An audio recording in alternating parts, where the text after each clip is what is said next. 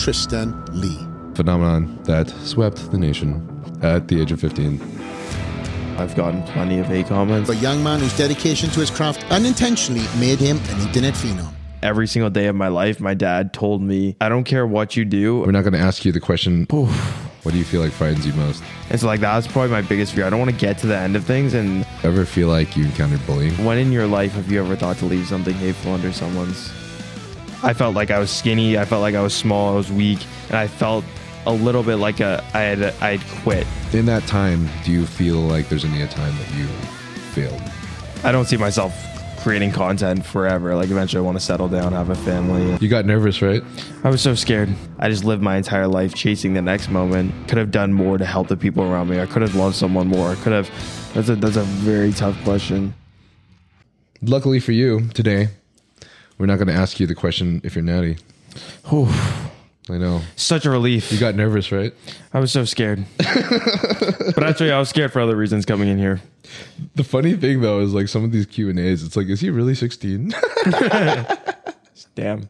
I got to start showing birth certificates. You know, as people show blood work, I'll start showing birth certificates. Birth certificates of whether or not I'm actually 16. whether or not you're 16. God, dude. Honestly, who was it? Oh, Flex on your last podcast. He was like, honestly, bro, like when you turn 40, yeah, you're just going to love it so much. Yeah, you're going to love it. I was talking to two black guys at the gym, and they were like, yeah, black don't crack. I'm like, yeah, Asian don't raisin. Two black guys at the gym. Are you talking about like Valley and Sean?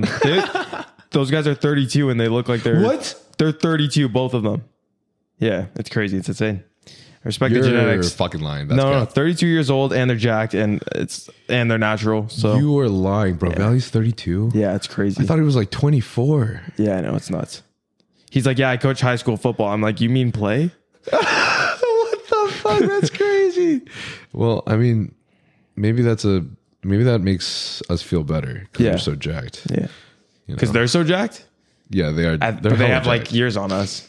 Yeah, dude, because they're both natty and they're hella jacked. Yeah, that's crazy. the thing that's like we're always like, hey, these guys aren't natty, but then we like see all these, dude.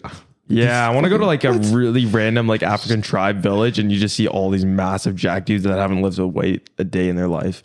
It's like the Francis Ngannou story. What was it? Francis Ngannou, like what is the that? UFC fighter. How he is just insane genetics, and I'm like, how many people are just out there in Africa that just like look like this guy and just aren't on social media whatsoever? Francis Ngannou. Do you not follow MMA? Bro, I watch MMA sometimes, but I don't follow it. At least not anymore. I haven't followed anything. I don't even watch anime anymore. It's depressing. That was like your identity before. Yeah, dude. I feel so out of the loop now. Yeah. Just because you and I are just so busy doing content all the time, we never get a chance to just like tell me, when's the last time you just sit down and watch TV? I don't know. I don't watch a lot of like TV. I'll listen to podcasts and stuff, but yeah, I don't watch TV a lot. Exactly the same, because we don't have to actually look at the podcast, right? Yeah, we can do fair. other things at the same time. Yeah, but I don't want to act like I actually I'm spending all day on content. It's not like that. What are you spending all day on? I don't know. What does your day normally look like right now? It's pretty chill. I mean, like I do spend a lot of time, like I would say probably like 8 to 9 hours a day on like content, whether it's like filming, doing like the actual lifting, which is a lot of my content, posting on Snapchat or Instagram or TikTok, whatever it is. But after I kind of like backed off of like a lot of the YouTube editing and stuff, I just took a little bit more time out of my overall workload as far as content creation goes. Okay. But I'm sure with the podcast and stuff, that's more long form, so it's a little bit more work intensive for you. Mm-hmm. Yeah. Do you feel like you have free time? Do you allocate free time for yourself? Not necessarily, but it's kind of like free time and work time gets mashed together. Like there's no complete switch off and there's no complete switch on. Like I enjoy all the work that I do as far as content creation goes, because all the stuff that I film is just stuff that I would have done anyways. But then there's times where I'm like, okay, well, maybe I could just go enjoy this. And I always end up like flipping out the phone or whatever, just getting some stuff along the way. So it's one of those things where it's like, I don't have complete free time, which I could delegate, but I really don't feel the need to, because it's just what I would be doing anyways. Do you think it's always going to be like this? Or do you think there's going to be a time where you're going to be able to easily transition into actually allocating free time? Say that like, building a family or... Yeah, that's definitely the point. I mean, obviously you have to work towards that. And we kind of talked about this earlier, but like, I don't see myself creating content forever. Like eventually I want to settle down, have a family, and I don't know, go live on a farm somewhere or something. A farm? I don't know. Something chill. Like, You just saying this or this is? no, I think probably like I'm only 21 right now.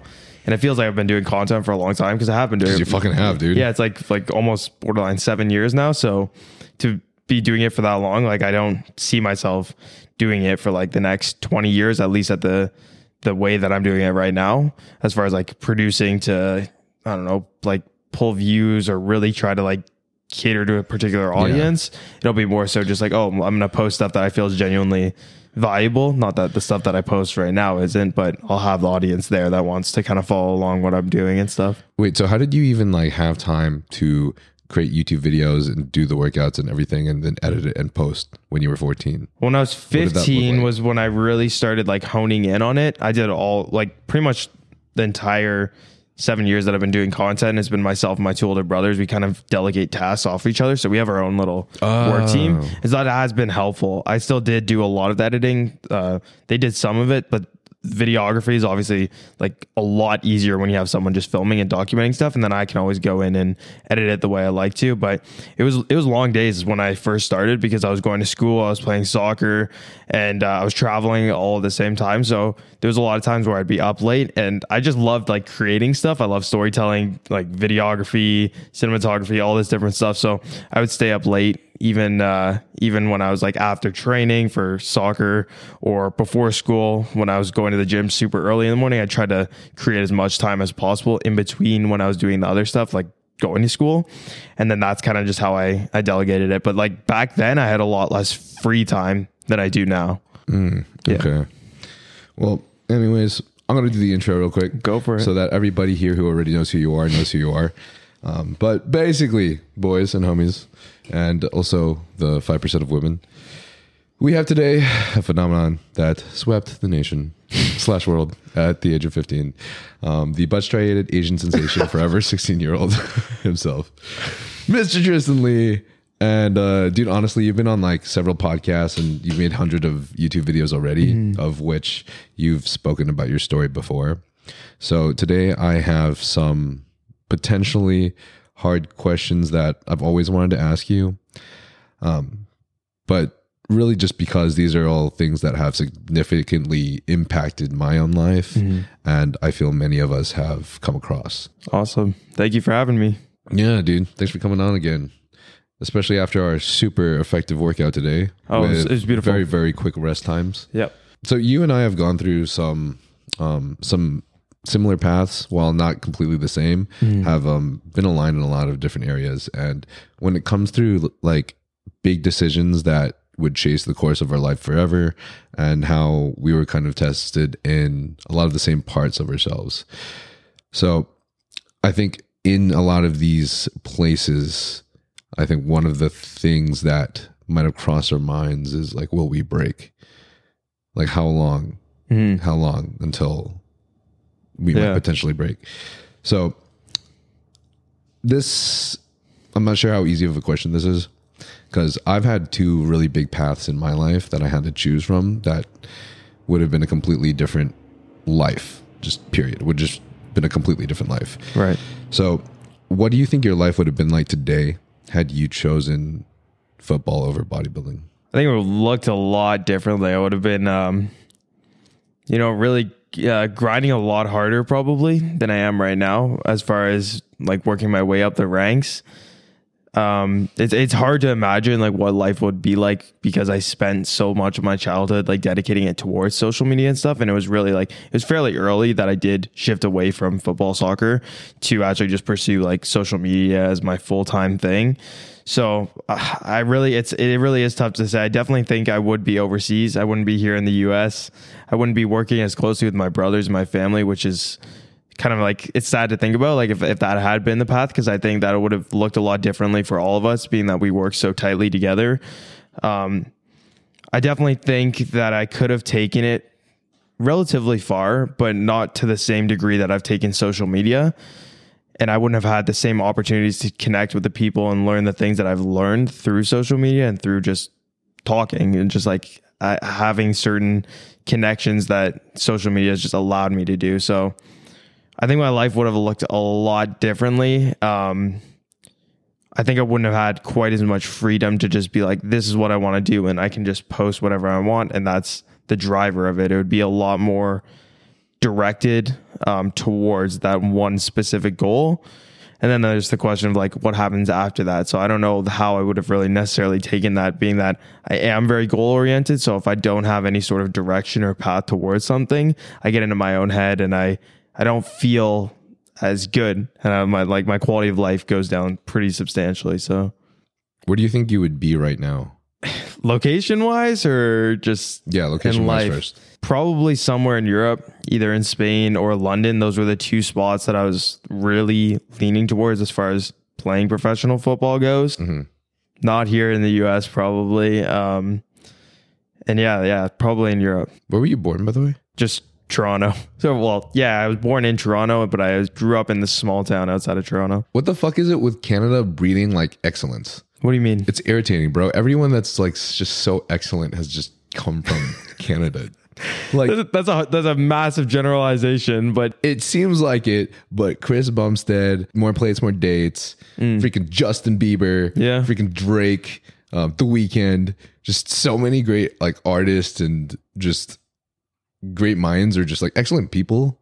I feel like I've just come from Canada. Maybe it's because there's a smaller population, so it's like you kind of pick them out. So like, even though like there's been a lot of great people, it's like if you picked out every single great person that came from the US, it would be a lot more than Canada as well. Right? Yeah. I'm probably just drawing conclusions here, but it's still frustrating. Yeah. I guess like I'm trying to think of like excellent Asian people that you can think of in like American culture, but it's a little bit more difficult, I think. Yeah, within American culture is definitely difficult. Yeah. Whereas it's like Canada, it's like often just a lot of white people, and you just find out later that they're from Canada. Yeah. I think maybe that's a shocking factor. Yeah, for sure. Canada's a hodgepodge of races and nations. So what do you think would be the time requirement for football versus this now? Because I know that in the past several years, it's changed for you. Because I think from what I recall from your past, like how rigorous your regimen was, like how hard you were dieting and how much cardio that I heard that you were doing sounds fucking insane. Yeah. So. Football is very tough. It's like similar to bodybuilding. It's definitely like a 24-hour thing. You have to make sure that you're on top of your performance. Obviously, there's super talented individuals that you hear about, but you hear about that in like any sport where they don't necessarily have to go to those depths. But I think like as far as bodybuilding goes, those sort of like extremes that I went to were very mentally consuming, as far as like how much my day was consumed by just thinking about whether it's food or getting the training done. But the training itself wasn't super time consuming. So like, even though I was doing X number of steps, 15 to 20,000 steps a day, I was able to work at the same time and still produce videos and content and stuff. So my workload would have been relatively similar between training for football and training for bodybuilding. It's just like the bodybuilding side of things is more of checking the boxes throughout the day rather than someone gives you the schedule and then you work through it. So it's like, if I have to do a 2-hour training session with my team, I have to be there for those 2 hours, and then I come off the pitch and whatever I have to do off the field, I do off the field. And then I come back for my gym session. And obviously there's little things that you do to optimize your performance while you're training, but it's definitely more scheduled around what the whole team is doing and what the coaching staff and all of these different things like need you to do, rather than being on your own schedule to perform a certain way. How many hours do you feel like, how many hours was required in football? So when I played in Spain, which is probably the most heavy training that I did, I would have a 2-hour team session in the morning, which would just be like practice. And then I'd have a 1-hour gym session, and then I'd have an hour and a half scrimmage at night. So it's around like 4.5 hours, anywhere from like 3.5 to 4.5 hours a day. And then on top of that, obviously I was doing my social media stuff, and I was trying to get into the gym for myself to just spend some more time. Were you in school at the time too? Yeah, I was doing online school. So when I was like 15 years old, I shifted from being in school. It was around like grade 10, which I guess is junior year, that's what US refers to it as. And that's when I shifted in the middle of that year to online schooling. I moved to Spain alone to play football. And then from that point on until like basically like high school, all of my high school, I just did it online. Damn. Yeah. So that offered up definitely a lot more free time to be able to do like the editing and stuff, because I was a little bit on my own, more on my own schedule. But I definitely think the being so regimented and having to hold myself accountable with schooling and training for football and doing the social media and being in the gym and getting my nutrition right, that contributed to when I went into like the bodybuilding sphere, and I had to be so regimented. How the hell did you fit that all in one day? My schedules were packed. It would be waking up super early. So I'd be up at 4 a.m. Usually I'd have like just that morning time to like do a lot of my schooling work. And then I'd have to be on the field by like 6:30, training till 9. And then afterwards I'd come back. I'd usually have my own personal gym session between then and whenever I'd have my like schooling that they did through the academy that I was with. And then we'd have the team gym session, and then I'd have schooling or editing, whatever I had free time for in between that. And then at night I'd go back for the team scrimmage, and I'd try to like finish and get to bed by like 9 or 10. But a lot of times the training would go pretty late. So jeez, dude. Yeah. It was long days. Wait, and what time did you wake up? You said 4? 4 a.m. Yeah. So you'd be getting like 6 hours, maybe 7 hours of sleep. Yeah, it was usually 7 hours. I was pretty like, my sleep was super deep, so I was able to get like a solid 7 hours most nights. But on nights that I didn't, I just didn't. I mean, bro, considering you're like having like physical activity for what sounds like 6 hours a day, I would be surprised if you didn't get at least some kind of deep sleep. Yeah, for sure, 100%. Oh my gosh, dude, that's insane, man. Yeah, That's it insane. was. Yeah, but when you're going through it, you don't really notice it. When you're a kid, you're just going. Yeah. Dude, that puts so much things in perspective. How did you even like just go there alone? So before that, you were living with your family, your parents and your brothers? Yeah, Or- so I was back home. One of my brothers was in university. The other was back home with my parents. And we all had just lived together that entire time. But my parents were super supportive about like just like, I think back on that, and if I was a parent, I would not have just sent my 15-year-old kid overseas. Obviously they had like a certain amount of trust in the academy that I was going to, but even then, like, you don't know, you're just going to a foreign country. We were just staying like in this small town, so it's not even like a main city where you can kind of gauge the main city areas. And so like when I look back on it, I'm definitely grateful for the opportunities, but now I'm like, if I have a family, I don't know if I could let my kids do that. So they just, who was anyone watching over you during this time? Yeah, like, so our academy had wasn't- like just coaches and stuff that would obviously watch over us to a certain extent, but we had, in our free time, we were able to go off and do whatever we wanted. And you guys to. lived in like dorm rooms, or Yeah, it was sort of like it was sort of like dorm rooms. Okay. It sounds kind of like I went to a math and science school. Right. The last 2 years of high school, same thing. Right. Dorm rooms. We had like I don't know what you called them. It was like some kind of mentor / advisor guy that would like at least be on your hall. So like he was just making sure you weren't doing stupid things. Yeah. But man, that is crazy. How long did you stay there for? So the first stint I was there was 4 months. And then I ended up going back with my brothers as well when I went to play like just individually for an academy for another 4 months. And I spent 3 months in London as well.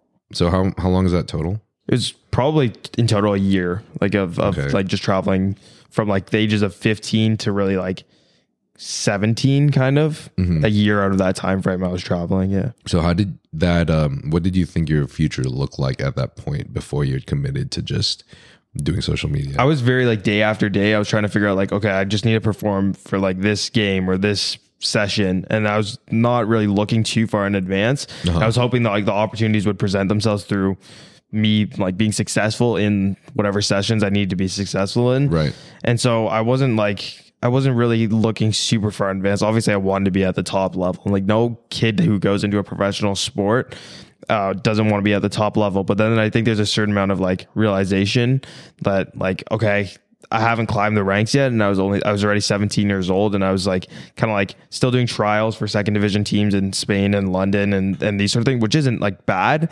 But I also knew that I was dedicating time to other things. So I wasn't necessarily putting 150% or 100%, I guess, into solely football, which these little Barcelonian kids that are like 6, 7, 8 years old are getting put into academies right from a young age. And I'm this 15-year-old Canadian kid coming across who has to like earn his stripes in that. So essentially not putting all your eggs in one basket. I think a lot of people these days are like realizing that's kind of the pathway for them to delve into the career path that they want to, like their dream as their career. Because you know, a lot of people, like a lot of us are stuck in like a regular procedure of going through school, picking a degree, and then coming out and especially in Asian culture, encountering that job, right? Especially in Asian culture, for sure. Not only is it so, especially in Asian culture, but man, it's so looked up to in that culture. Like, it's glorified for sure. They're so excited to say that your son's a doctor, or that your son's got a PhD or something. So I feel like it's so weird. I can't imagine what a lot of the older Asians think when someone says their son's like an influencer. You're a TikToker, huh? Imagine going to your Asian grandma, your Chinese grandma. I'm a TikToker. Damn. Do a little dance. But there's just so many ways that we can like try to go about it, but it's so difficult because I think people realize like if they just drop their main like hustle for their side hustle, like all the risk is there. Sure. All the risk is there. And it's like such a nerve-wracking thing to do.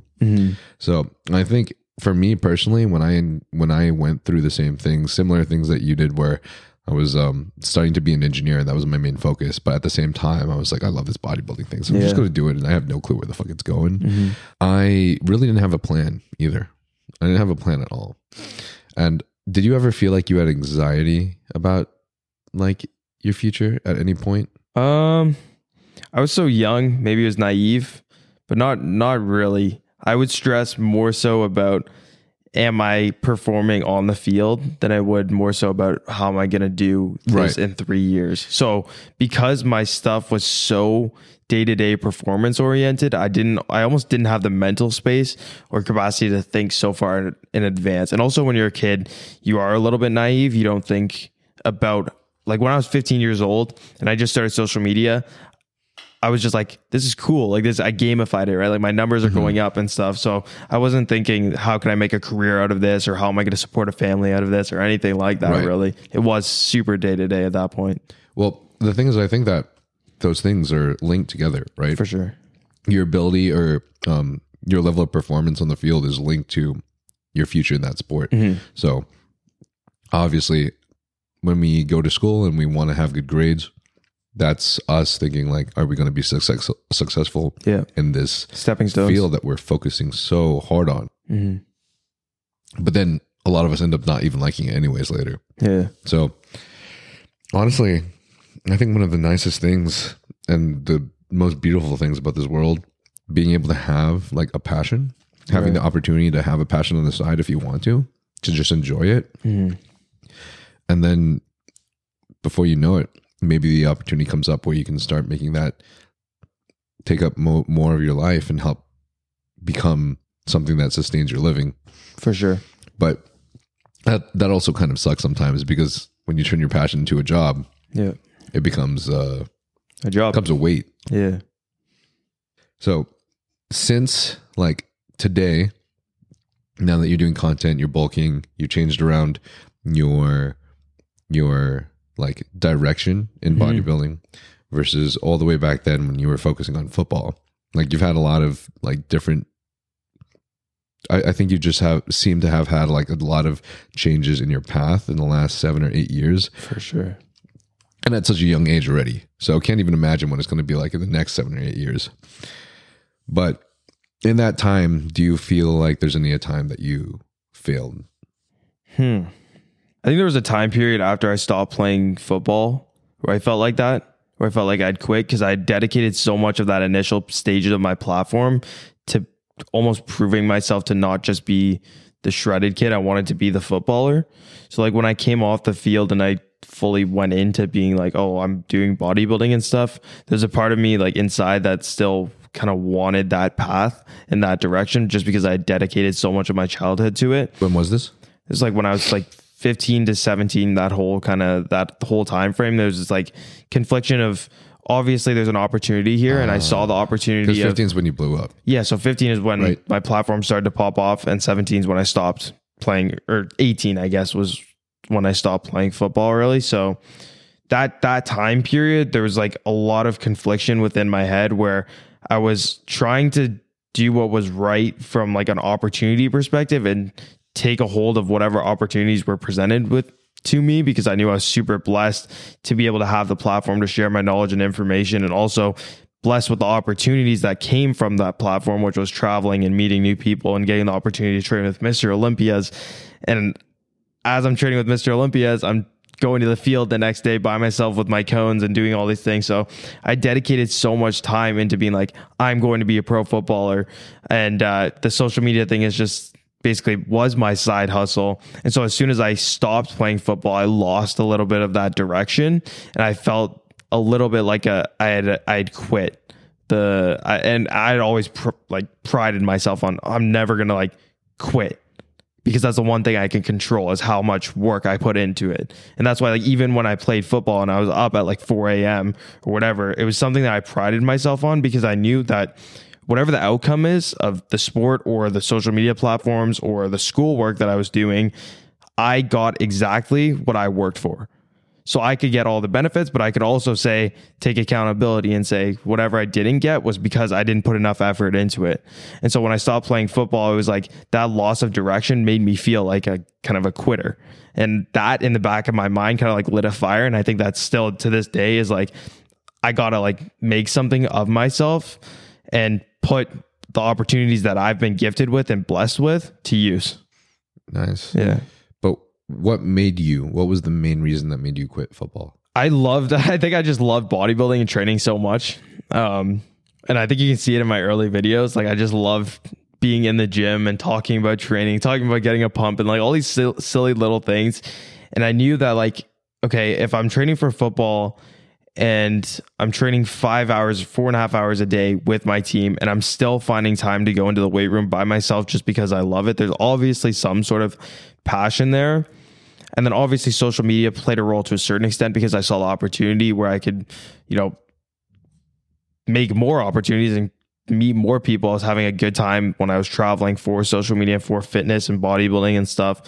And I think, like, truly, for like from the bottom of my heart, I genuinely loved the sport of bodybuilding. And to this day, I still do. Like, I still get goosebumps when I'm training with Mr. Olympia, or like meeting these people at these fitness expos, or when people say that they follow my fitness content. It's like, that's so cool to me, because it's just like, that's my everything. I love training so much. I know I wouldn't be here without training. And from day one, I was in the gym by myself, no cameras, 4 a.m. And that's how like everything sparked in the first place. So I've just always had this passion for lifting. And even as I was playing football and training for football, I was like, man, like, I just love this lifting stuff so much. And then that opportunity kind of came in with like social media, that I could make something that's more than just me loving it out of it. And so I was like, okay, I can't pass up on this. Until we go to zoo culture and your rest sets are like 20 minutes. Yeah, but that's pictures. fine. Even that though, like, I love, like, yeah, I can't complain, honestly. Mm-hmm. Yeah.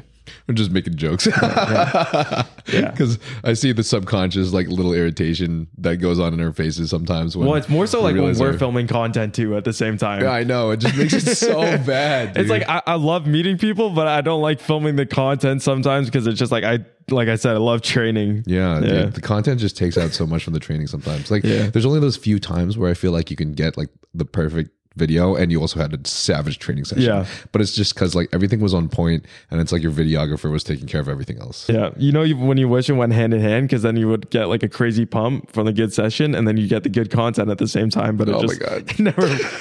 You get like performance anxiety when you're shooting content. I know, man. I always feel like you know how we both go hard as fuck whenever we go train, but for some reason when I don't know, there's something about like being on video where I'm like, I need to be even more perfect. Yeah. Like something about my form, my sets. You're going to be critiqued. Maybe I need to go harder. Maybe I need to just like, it's just crazy. Honestly, I was actually on this like video. I was on this, it was kind of like a Jubilee video. I was just doing it for fun, because anything that gets me anxious, I kind of want to like just do it so I can overcome it. Right. Like needles was something that was like one of my biggest fears for the longest time. Yeah. And then whenever I realized that my like natural testosterone level was just not coming back very healthily, I was just like, honestly, the more I do it, maybe the more I'll get over it. Same thing with blood work. So wait, what was the Jubilee video? How'd you do with that? Oh, fuck, dude. So like, I get like really nervous I still get nervous on camera, even to this day. Yeah. Like my biggest thing is like, I try to just be myself, and that makes it the easiest. But I realized recently that I actually have trouble getting into a character. Like I can't really do it. Like I think I'm just a bad actor, to be honest. Yeah. And the thing about these videos, like, I'm not trying to call anyone out because I don't want people to think like, oh, these videos are fake, because they're not. There's like a lot of things that like people organically made up themselves. But in the video that I was with, like, the people that I was doing it with had, like, at least, I don't know about the girls, but the guys all like created their own character. Right. So I had like these two comedians beside me, and then the other two guys next to me, they turned to each other and they're like, should we do accents? And they're like, fuck yeah. And then one decided to do a Russian accent. The other one decided to do a British accent. Yeah. The Russian, they both said the director said, oh, okay, just do the accent for the first round. Yeah. The Russian stopped the first round, but the other guy just kept doing the British accent through the entire time. And obviously he won because the British accent's so fucking attractive. But like the entire time that I was doing the video, like, it was just, I didn't really have many things to say. And I felt like if I created a character for myself, it would be a lot easier for me to just blurt things out. Things that I think could be funny, or things that I think could at least be engaging. But if I'm just like being myself, honestly, it's just a lot more difficult. And that's just something that like gives me a little bit of anxiety. So I like put myself in the space to do it. I don't even know why we were talking about this. I had a point and I don't remember what it was. Just the anxiety of being on camera and being yourself on camera, you said? Yeah, but what were we mentioning before that? I don't know. I think you were talking about, I don't know. You talked about needles or something. You just threw needles in there randomly. We were talking about, maybe we were just talking about being on camera. God damn it, dude. Yeah, you're still talking about being on camera. Like you just feel better, less anxious being authentically yourself. Maybe that's what we're going for. Yeah. Anyways, basically. Yeah, sometimes being on camera is just a little bit more difficult, but honestly, that's why I like the podcast space, because sometimes it's easier for me to just forget the camera's on and I'm just talking to you. You know what I mean? Yeah, we have a lot of conversations off camera, so it is very similar. Especially with long form content, I feel like you're just able to articulate yourself a little bit better. You don't feel like you need to have some sort of timestamp on it where it's this short clip, because that seems to be the formula now for social media, is having these clips that go viral or pop off or anything like that. When you have the platform to do something that is a little bit more long form, you can actually articulate yourself a little bit better. Not to say that everybody's going to listen to it, because a lot of people will just watch the clips. But for you personally, as someone who is performing, it makes it a little bit easier. You have the time to say your opinion and speak, and don't feel rushed. And then we have context. Yeah. And that, I think, is the most important part. That's everything. How many mini clips are taken out of context, and all these people have like the most savage flaming content or comments. The streamers. The streamers. Like poor Eric Janicki and freaking even Larry from people just assuming that they're lying about what they're taking. Yeah. Just things like that all the time. There's so many clips taken out of context, but for sure. At the same time, like, do you do a lot of mini clips? Do you focus on making a lot of like? Do you make short TikToks? Form? Yeah. Do you do a lot of like? So like TikTok, my only short form content is from like Instagram Reels or Instagram like videos and stuff. And all of my posts, you'll notice, like, I'll do some edits and stuff, some cool little like motivational things, just because I like the cinematography aspect of it, like putting together a cool edit. Right. That's what I find interesting, and that's what's like my entire explore feed. But most of my stuff is pretty raw. It's like just training clips, like me doing a heavy dumbbell press set or something like that. Okay. Yeah, I just, nowadays, if anyone's really interested in getting into content creation, for sure, mini clips are the way to go. 100%. Like everyone I know who has like an amazing engaging audience as well, it's like doing really well, has come from them engaging with their TikTok audience. It just seems very easy for people to just consume that. And if you're doing TikToks or mini clips where, for example, you're just talking to your audience, it's literally like throwing out a crap ton of mini YouTube vlogs. Yeah.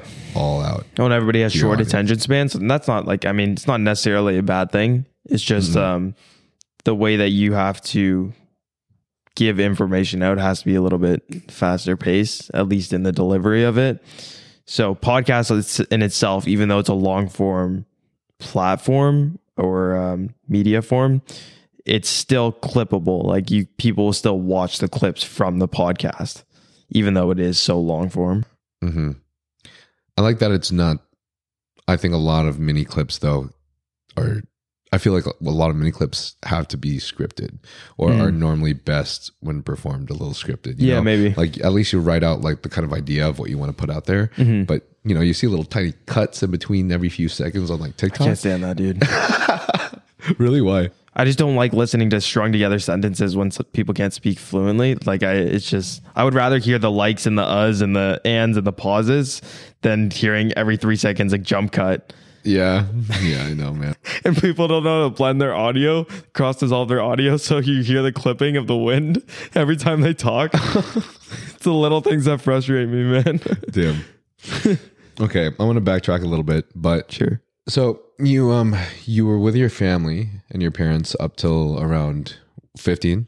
Yes. Yes, 15. And then you were gone for a year, 16, and then so did you go back home?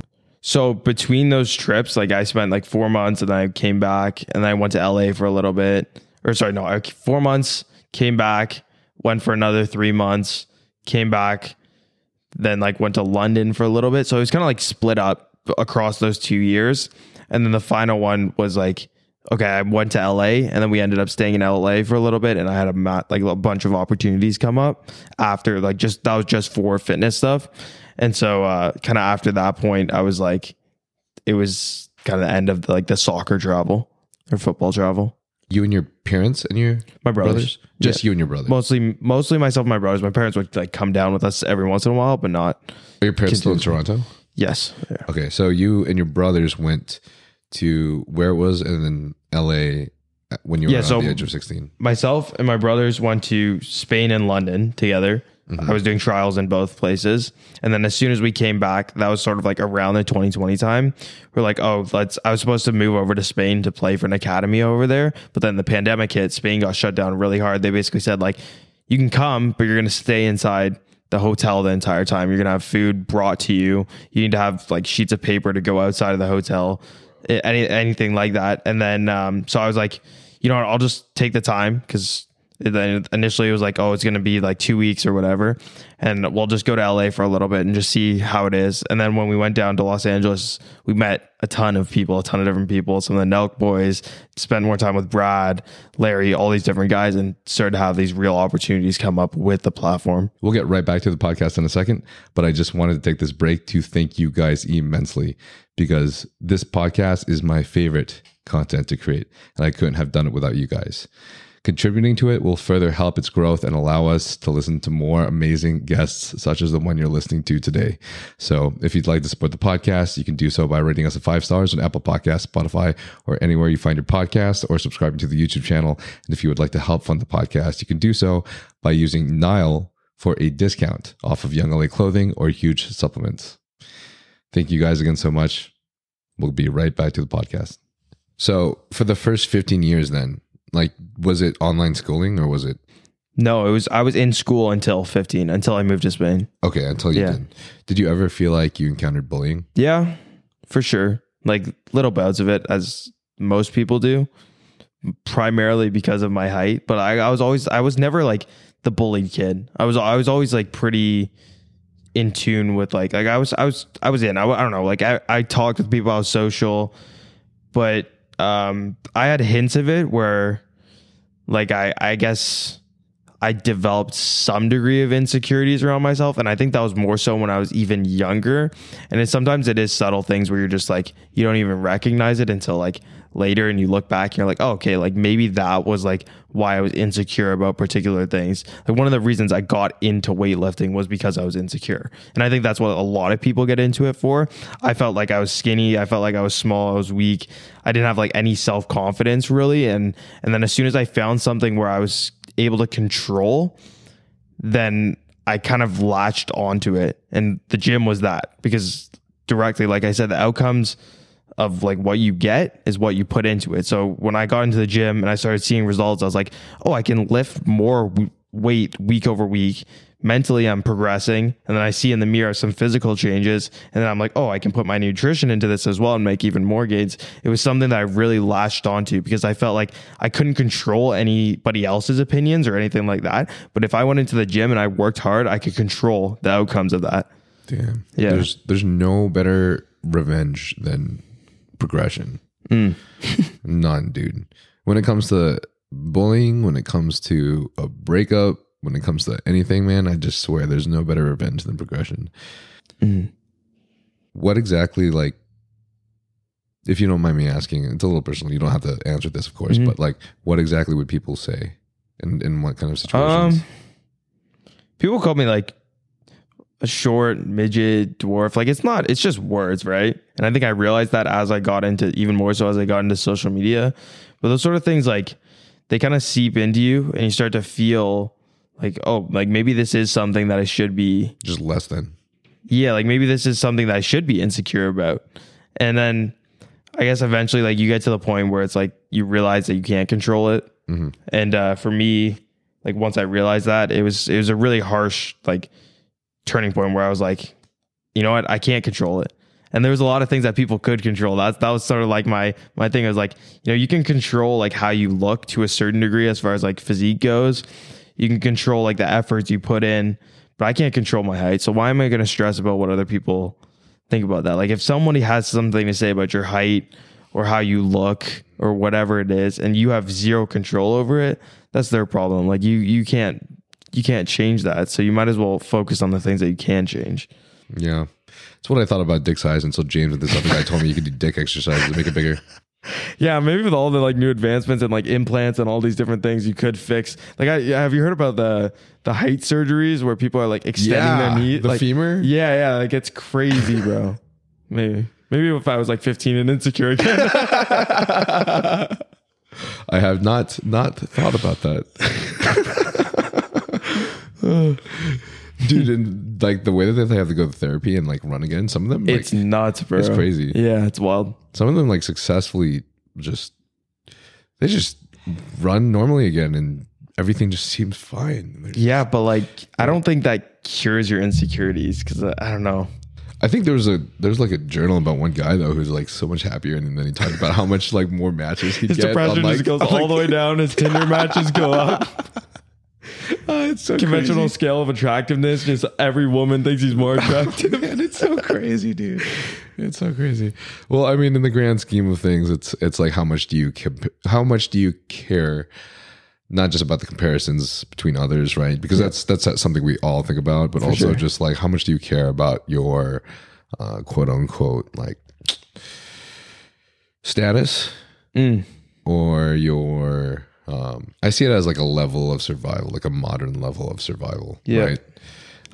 Because like if you're always comparing to someone else, then there's always going to be someone else that feels like they're better off than you. There's always going to be someone else that feels like they can acquire a better partner than you, or a better house than you, or acquire something better than you. Like always, right? But we're all born from such a different world, Right. and that's what just tears us all apart. That's what tears us apart all the time. Like if you wake up, you didn't get enough sleep, and you feel a little depressed. What's the easiest thing to do the moment you like look on social media and you see someone's like engagement numbers?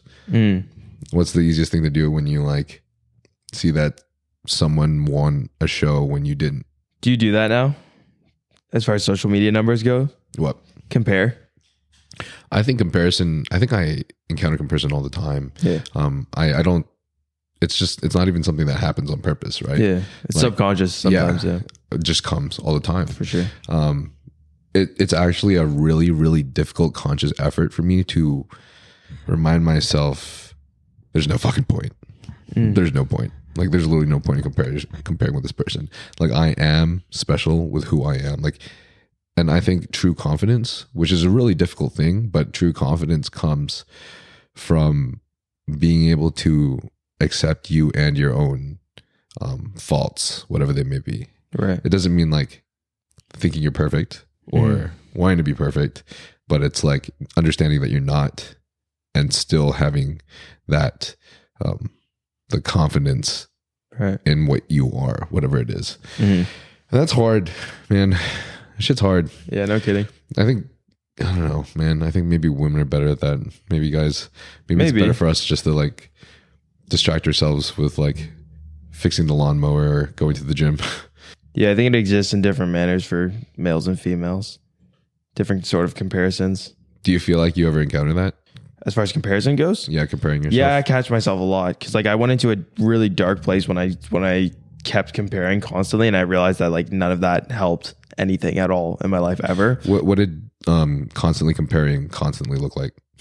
Like I don't know, just like it was very subconscious. You look on social media and you see something as simple as someone's physique or something as simple as someone's engagement. Like those are two things that are like do not affect you in any way, shape, or form in real life. Mm-hmm.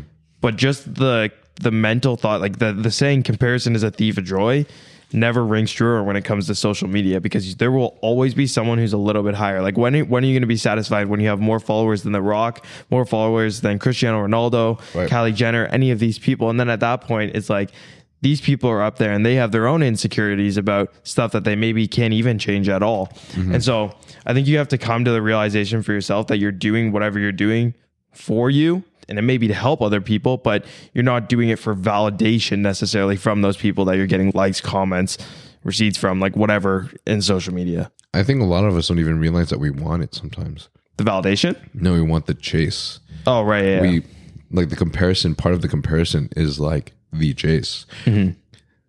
So an example is a personal example, I'd say. Not sure how closely this applies, but I feel it does. One of the things that I wanted most in my life was just to get the body I wanted. That's it. I just wanted to get the body I wanted, and I'd be confident in it. I'd be happy with it, right? And it didn't have to be anyone else's body.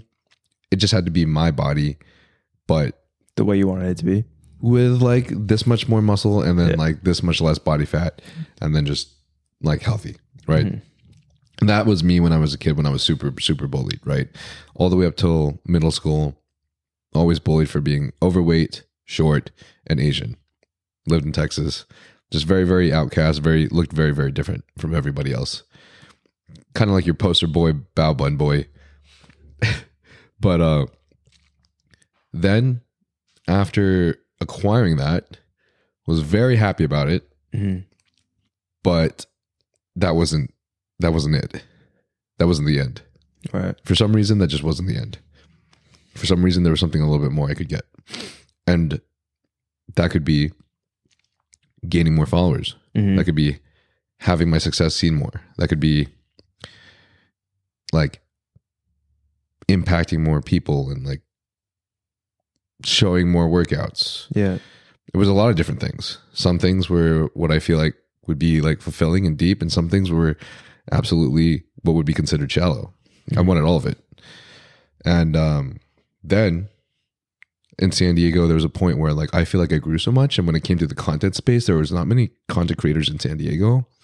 And I don't want to say this like sounding, I'm just saying what I observed, but I felt like I was the only one really doing it. Right. So like I felt basically like I was the top at what I was doing there.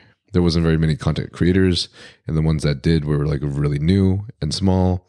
I didn't have anyone to collaborate with. I didn't have anyone to work with. I was very alone. There was not really even any video editors or videographers there. Very, very like fucking significantly less than here. So what did I do? I feel like I had the opportunity to just be happy with what I had. Mm-hmm. I think I had the opportunity to just view everything that I had, be grateful with it, and be like, that's good. But that's not what I want, because I don't think happiness is just something we can acquire, right? It's a signaling. Every time you get something more, every time you improve, you feel happy about it. But then the happiness goes away until it's neutral again. I realized what I wanted was growth. And so I moved to LA. And then that is where I was surrounded by so many people that are better than me. Mm. Just so many people, bro. And that shit's intimidating, because I look left and I look right and I compare. Yeah. I look left, I look right, and there's fucking there's fucking the TikTok star we were talking about that's getting $10 million on Snapchat in 1 month. And I'm just like, what the hell am I doing with my life, man? I'm working so hard. Am I doing anything? Am I like doing anything on purpose? Like that's what starts going through my mind. Like, am I even like could I be doing something significantly more right now? Or am I doing this the wrong way? Because am I wasting more time than I should and getting a lot less progression out of it, getting a lot less exposure out of it, getting a lot less success, or even like money for a living? I don't know. I'm just wondering these things. But the things that matter to me, right? The number one things that matter to me, I remind myself are not those things. Like the number one things that matter to me is love, is my friends, is my family, because that's the stuff that keeps me happy no matter what. No matter where I am in life, that's the stuff that makes me fucking happy. And if my friends are happy, if I can do something to help the people that I love around me be happy, that really makes me really happy. But the dopamine rush is nice, right? Dopamine rush is nice to like get really shredded and win a competition or fucking bulk up and then get a bunch of like YouTube videos that like do really, really well on your page. Like you get number 1 out of 10 on your YouTube video and you're like, fuck yeah, that's sick. Yeah. So I think something important for myself and maybe important for other people is like to realize if we're comparing, it just means we want to be better. It just means we want to grow. Which isn't necessarily bad. But there's no point in comparing yourself with someone that isn't Asian, that isn't, how tall are you? 5'5". That isn't 5'5". 6'1" in Air Force Ones. Nice. 6'1" in Air Force Ones. That isn't named Tristyn Lee. Yeah. There's just no point, bro. There's literally no point. It's just so hard to remind ourselves that. But like, I think it's something that we should just write on like a whiteboard on our wall. For sure. Like every time we wake up, just like look at it and be like, don't forget, there's no point in doing it. Yeah. You know? That's why I always say comparison is a thief of joy. Right. It is 100%. But striving for more, like you listen to Huberman, you listen to all these guys, right? Yeah, love them. So dopamine's not from like the result, right? It's from chasing something. Right. So like you're saying, when you're chasing numbers, when you're chasing reaching a certain goal, and I think almost every athlete has talked about this, or any successful athlete. Eddie Hall with the 500 kilogram deadlift afterwards went into the biggest depression of his life, he said, because you get this high from everything is all on this one goal. And as soon as I have it, I'll be happy. And then you have it. And it's like, what's different? What's changed? You're still going to lie in the same grave, right? Or you're still going to have the same, in a more positive terms, you're still going to have the same family behind you. Obviously your family's going to be happy for you, but your friends are going to be there. And these are the people that really matter. So all the accolades, the success, the fame, the money, the clout, all these different things don't mean anything at the end of the day if you don't have your loved ones around you, if you don't have your friends around you, and if you're not able to like really genuinely do what you're passionate about. So that's why I always try to set my focus on, is that at the end of the day, like once I have this materialistic thing, and materialistic could be anything as far as like even something as simple as likes or engagement, how is that genuinely going to change my life? And you get to a certain point, obviously money is a resource. And I know you've probably experienced this as well. It's like, it only takes you so far when it comes to happiness. It allows you to do things that can make you happy and provide you with joy, but you still have the same friends, you still have the same family, and you still have the same passions that you need to fulfill, with the money or without. And you know what's something that's kind of crazy is like, I've noticed as long as like you're in a certain threshold above like what is actually necessary for survival. Yeah. I've realized like having the number in your bank, whether it's bigger or smaller, it's really all your mental perspective of like the opportunities you have. Yeah, you just crazy. feel like you have more opportunities. Especially when you're numbers oriented. I don't know, like it's just like something that's like there legitimately is a chase, like a rush to chasing certain things, right? And something that's quantifiable like that or objective. It's like, oh, I can just reach out to this one step. And it's ultimately unfulfilling. I want to know if you feel this, but first I'm going to ask you your perspective. When in the process of trying to acquire something, do you feel the biggest rush? I would say when you first lay out the plan, because then you don't experience any of like the downfalls. You know what I mean? So like when you set your goal on something, oh, I'm going to do this show. And then you're like, oh, the first few months are going to be bulking, and the next few months are going to be cutting, and the next few months are going to be bulking. And you kind of like, this is very like shallow, but you have that plan and everything is like, okay, now I got to just go do it. But then it's also like, but I kind of just did it in my head. Like I kind of already just planned it out. Like that was the kind of the exciting part. Like, so it's like, I think that first step of like planning out getting to the goal gets people really fired up. And then a lot of people have difficulty stepping, right? Taking the action. Right. I think you and I are on a very, very, very similar page on this. And I feel like the biggest rush is when you feel like you're about to get it. Yeah. I think that's the biggest rush. And it's bigger than when you fucking get it. Yeah, for sure. And it's crazy, dude. This is just a little story. It's a little different because I changed my mind, my perspective on purpose.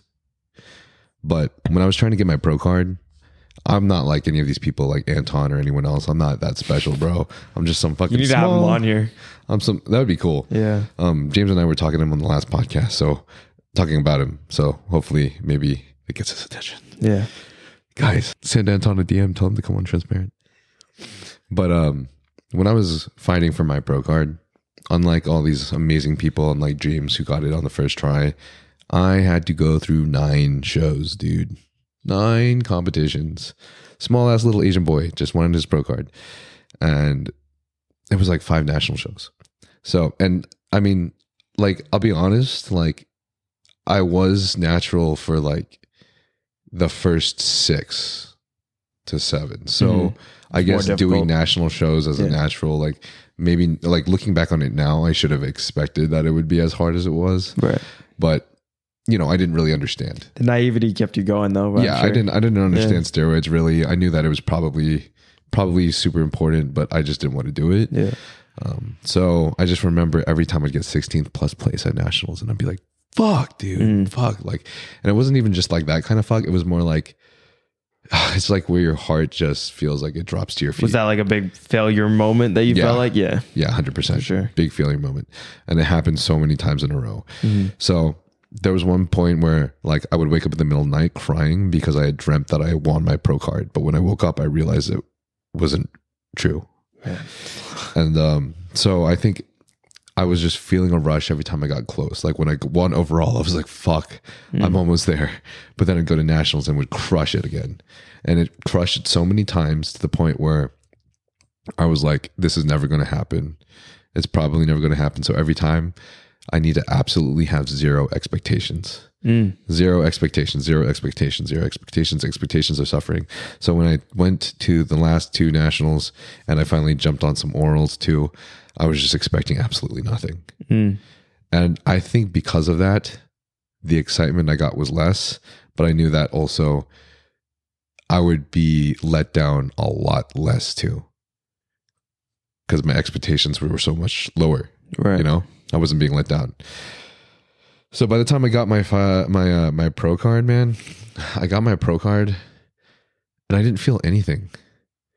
Like the second that I was placed the place that I needed to get my pro card and then they handed it to me, I was just like, wow, this is cool. But I like felt like I didn't feel anything, man. And it was really, really weird.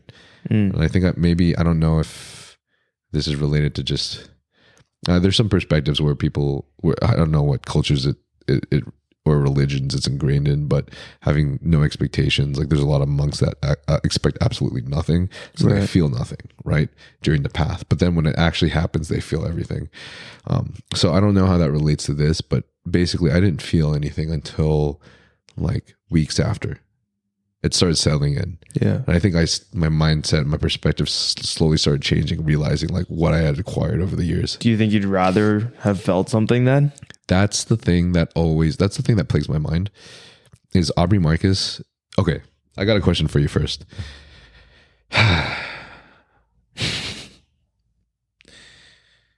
It's kind of a weird question, but in your own words, if you had like a sentence that you could just create as an answer to this yourself, from your perspective, what do you think is the nectar of life? Sentence or word? Just anything, a sentence. Like, what do you think is the nectar of life? Like, this, like just the sweet juice, you know? I think family. Family. I think that's the only thing. Like when I think about the only thing that's fulfilling in life is to serve God, obviously, and then to have a family that you can raise. Like I think that once I have a family and once I have children, nothing else will matter. And I think you hear that from a lot of parents as well. Like nothing, as soon as you have kids, nothing else matters. Mm-hmm. But now that like as you kind of like go through things, and I'm still 21 years old, obviously, and I don't know a lot. Like I'm still very young and probably still very naive. But you kind of realize that like these little things, just nothing really matters other than like when I think about my parents and what they were able to give me. If I'm able to do a thousandth of what they did for me, for my kids, I think that would be the most fulfilling thing in the world. Yeah. Yeah. I love that. Dude, really quick analogy that I was thinking of is, you know, if you like, have you ever played RuneScape? Yeah. Okay. So, you know, like you like acquire like a new level, mm-hmm. You just reached like level 100 in your combat. Obviously 126 or whatever at the time back then was like the max. Yeah. But like you level up to like level 100 in your combat level. You're like, holy fuck, that feels so good.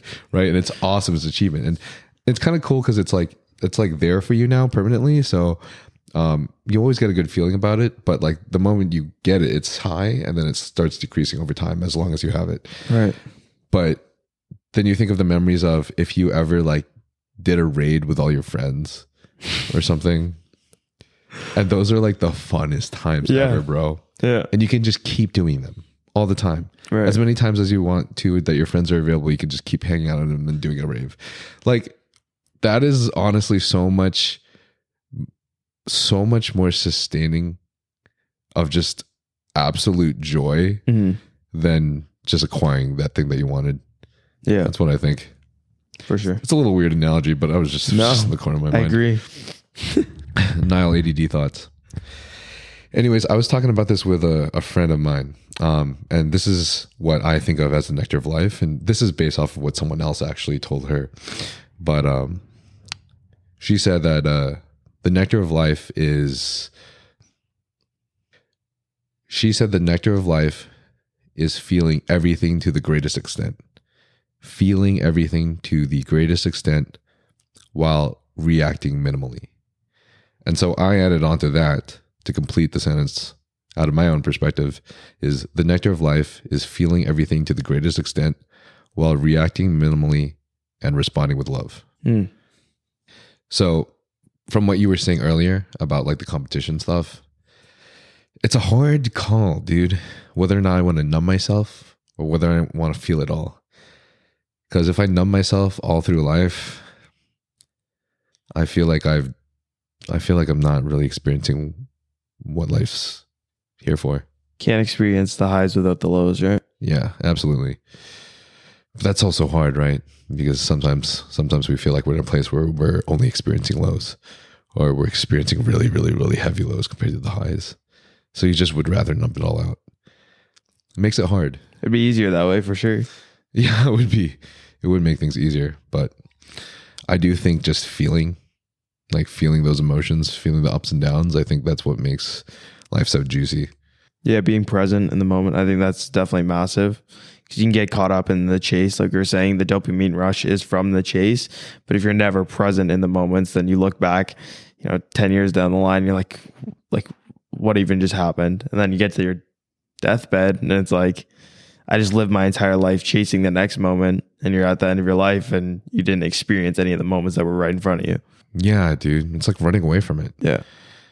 I feel like there's a lot of regrets, a lot of deathbed regrets related to that. Mm-hmm. Just running away from things that they wish they didn't run away from. For sure. Or avoiding experiences that they wish they experienced. Yeah. For sure. If you feel like any of the medications that we spoke about today may benefit you, such as BPC 157, GH secretagogues such as tesamorelin, IGF-1, oxandrolone trochet, semaglutide, then you can obtain these from Transcend HRT, and the link for that will be in the bio. If you feel like you're experiencing symptoms of low testosterone, such as depression, anxiety, lack of motivation, as well as lack of sex drive, then you can get this checked out as well by getting your blood work done at Transcend, and they will provide you expert medical analysis. Transcend HRT has worked with many professional bodybuilders and pro athletes, such as Thor Bjornsson, Phil Heath, and Jeremy Buendia. And if you feel like this podcast has any relevancy to you, I do believe that this clinic will provide of great benefit to you as well. What are your thoughts on love and family life in the future? And if this kind of helps, like being only 21, how do you feel like with like the extraordinary commitment that you've had as an athlete in this path has affected your love life? Oh, it's definitely 100%. And I wouldn't even say as an athlete, I would say as like the dedication to like building the platform that we've built, myself and my brothers. It's not just me as an individual, it's them as well, for sure, 100%. And my family, how much they've given to me to help with that. It's a lot of time. Like it's a lot of time spent put into work, even though it doesn't seem like work, that could be spent put into relationships. And I kind of tried the little bit of like the social thing for a little bit. What do you mean? Like going out and meeting new people and kind of trying to find, not trying to find a relationship, but being more open to a relationship. For a long time, I was very closed off to it. At least stepping out in the space. And I think I came to a little bit of a realization that like I'm still not at that point yet in my life. And I think I will be within the next couple of years, even like as soon as 2 years. But right now, I am very focused on setting myself up in a position that would allow for one, like personal growth to the level where I'm actually ready for a relationship, but then also obviously being able to support a family in the long run. So those are like, although like you can try to do both at the same time, I know, and you've probably experienced the same thing. It's extremely difficult to balance going all in on, especially now with like the nature of what social media is. Anybody who tries on social media now, it is very easy to, there's very little gatekeepers to get into it, but it's difficult to build something that's going to sustain you for a long time. So for me, like I love social media. I love what it is, but I want to make sure that whatever work that I'm doing is sustainable enough, at least to support myself and my family in the long run. Yeah, dude, honestly, talking about this with you, like hella excites me because like, I'm like so eager to see where you're going to be, like, I don't know, 3, even 5 years from now, especially in terms of this. Cause bro, this is exactly what I'm going through right now. And I am struggling. I'm fucking struggling, man. Like this was like my biggest issue in my last relationship was I was too overly focused on the career where I didn't make enough time. I just didn't make enough time for the relationship that required a lot more responsibility than I gave it. Right. So obviously now, after having learned that lesson, it's a lot easier for me to not make that mistake this time. And I see that in the actions that I do with any people that I engage in like such a way. But I think similarly to you though, even now at this age, like I know that I'm looking for something more serious at this point, and I don't want to feel like I'm chasing it, because sometimes I like the thought of like when you don't chase things so hard, they kind of just come to you. Yeah. It's kind of how it happens most of the time, at least for my relationships. Whenever I did want a relationship, that's when I had to, had to end up in one. But I'm at the age where I'm like, this is definitely a good time to like be serious about this. I think in the same way you put yourself in positions to open up doors with social media or business and stuff, like going to an expo where you'd be like, oh, I don't know who I'm going to meet, who may be a podcast guest or whatever. Or like networking, as everybody says in LA, which I honestly, it's a silly term. It's really just like, I'm not the biggest fan of the term either, but the same thing with relationships, right? Like as soon as you're ready to have a relationship, you can't expect it to just fall in your lap when you have all the doors closed, right? Yeah, absolutely. And I think what you were saying earlier, honestly, about like you tried to do the whole social thing, like, which is honestly hilarious for me to like try to visualize for you. But my thought is like there's like a lot of possibility there and a lot of opportunity there for you to meet someone in that social space, but it's hard for me to like envision you there. And that's why I feel like it's also not necessarily going to be the place with the highest chance that you might find the person. Oh, I agree for sure. Like 100%. Like I honestly feel like you know, this might not happen, but like you might find this person in honestly like a gym, or you might find this person like. Do you see? Well, I mean, I saw Will Tennyson because Will Tennyson just got married, and he posted. He got married? Yeah, like he posted a photo with his now wife, and he basically said like, "Oh, next time you see a girl in the gym and you think she's cute, go up and say hi or whatever." So he, I guess, met his wife in the gym, but it's crazy, bro. Let's go. It's insane. It's insane. You just never know where you're gonna meet someone. Like, Yeah. it's cool to be like to go out into like social situations, but I also can see like, I don't know, I'm not someone to go out to a bar, or go out to a club, or any of these places where I feel like Right. my morals are not necessarily morals, but like the things that I dedicate my time to may not align with the people that I meet at those social situations or in those social situations. So I do 100% agree with you. This isn't necessarily true, and I hope this doesn't really trigger anybody, because I'm not trying to like make a huge generalization, but going out to those clubs and things, more than often than not, I feel like the relationships that come from that end up being very short term, more often than not, versus like other places that you meet people. Do you have a meta-analysis to back that up?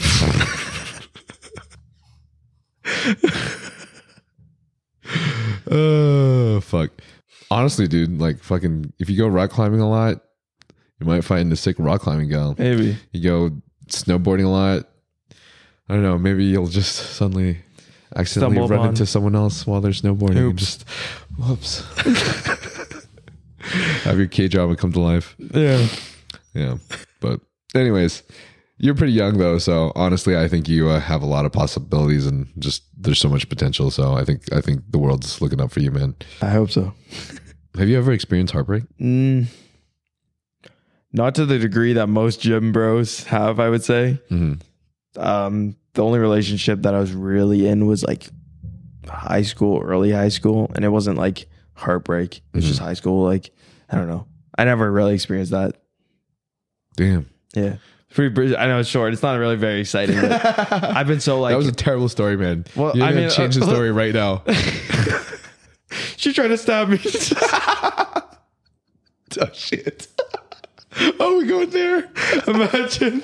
I just come up with some crazy story. Oh, shit. No, I was like super focused on like, I've always been super like focused on goals of mine and stuff. So I've just never dedicated a lot of time. And that's like probably why I also haven't had any extreme degree of like heartbreak where I was super torn up about something, just because that has been an area of my life that I've like been super dedicated to. Nice, dude. I remember when I was super young and I had like nothing to focus on. Yeah. Like heartbreak was my everything, dude. I was just like so reliant on the validation of this girl. I'm glad that's changed. Yeah. Well, that's a question I like to ask, honestly, every podcast, every bodybuilder that comes on here. I'm always curious. Like, have you experienced like what's I feel like a lot of them have. Yeah, for sure. Because like most people who get into the gym are like, yeah. I just had a mad breakup and now I need to go work on myself for a little bit. Yeah. I feel like I've had like so many heartbreaks. I feel like Really? I've had like countless. Yeah. That's now that you told me you feel like you've had like almost none. Yeah. This is very concerning for me. I don't think you should be concerned. I'm not normal in that regard. In that regard, at least. So this might be a little bit weird to ask now, but just out of curiosity, what was your relationship with your parents like? I am super close with both of my parents. They're super supportive in every single thing that I do. Like I said, when they sent me off to Spain when I was 15 years old alone, and they just had a confidence in what I was doing, and essentially every single day of my life, my dad told me, I don't care what you do as long as you give 1000% into it. That confidence in the back of my mind pushed me to limits that I never thought were possible. And it's a very small thing, but all you need is one person or one thing that pushes you like that or gives you that little bit of self-confidence to go forward. And so if I didn't have the parents that I have to support me, as well as my brothers, because that's a massive thing as well, we do everything together, that I would be absolutely nowhere. 1000%. They're the probably, yeah, they're the best parents in the world that I could ever ask for. Damn, that's awesome, bro. Yeah, man. You're gonna make me tear up. So, like, what was I love asking this kind of question. I actually got this from Diary of a CEO, the way he asked it, but I think the way that he asked it just makes it so easy to get the kind of explanation. But if I was like a fly on your wall, up till the age of 15, what would I see in your household? My dad and I and my brother spent a lot of time together building things. So we'd make little games in the house. I used to play hockey, like ice hockey. So we'd make these little like stick, like puck handling, stick handling games and stuff. And he'd help me like, cause I wanted to like play hockey. So he helped me build like these training things to work on my stick handling, things like that. And then when I went to soccer, he'd come to the field with me, help me set up cones. He'd pass me the ball. Like we just pass back and forth, things like that. And then my mom was always like super supportive. She'd drive me to whatever I needed to do, like as far as sports go. And Wow. it was like, I don't wish that I had more to say as far as negatives, but like I have really had a very blessed upbringing, and I'm so grateful for that. Damn, bro, that hits. I always wonder, like, how do I want to raise my children? You know, and for me, sometimes the thing that runs through my head is the opposite of how I was raised. Not necessarily the opposite, but there's a lot of things in the way I was raised where I feel like maybe there could have been some more empathy. Yeah. But the way hearing this from you, like, sounds so beautiful to me personally, because I think one of the best things that you can give your child is time, like quality time. I think that's a great love language.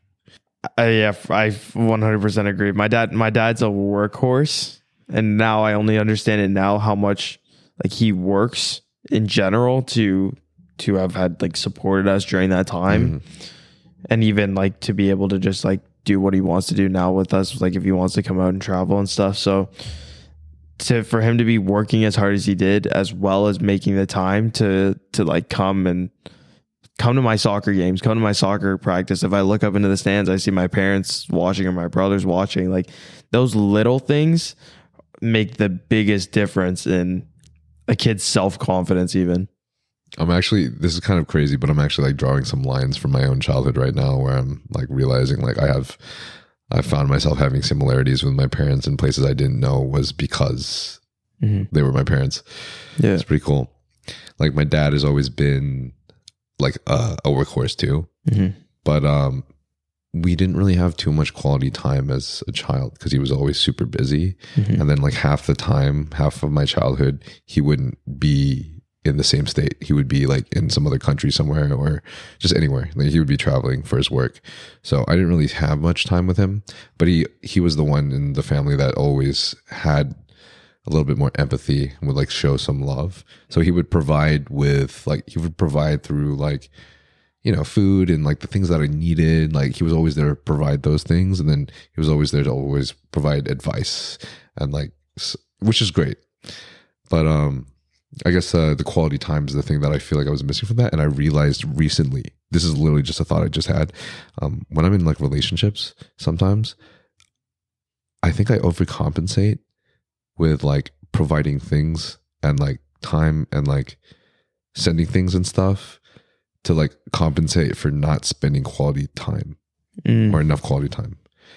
Cause like I think maybe my focus is still a little bit more on work. Yeah, it's tough.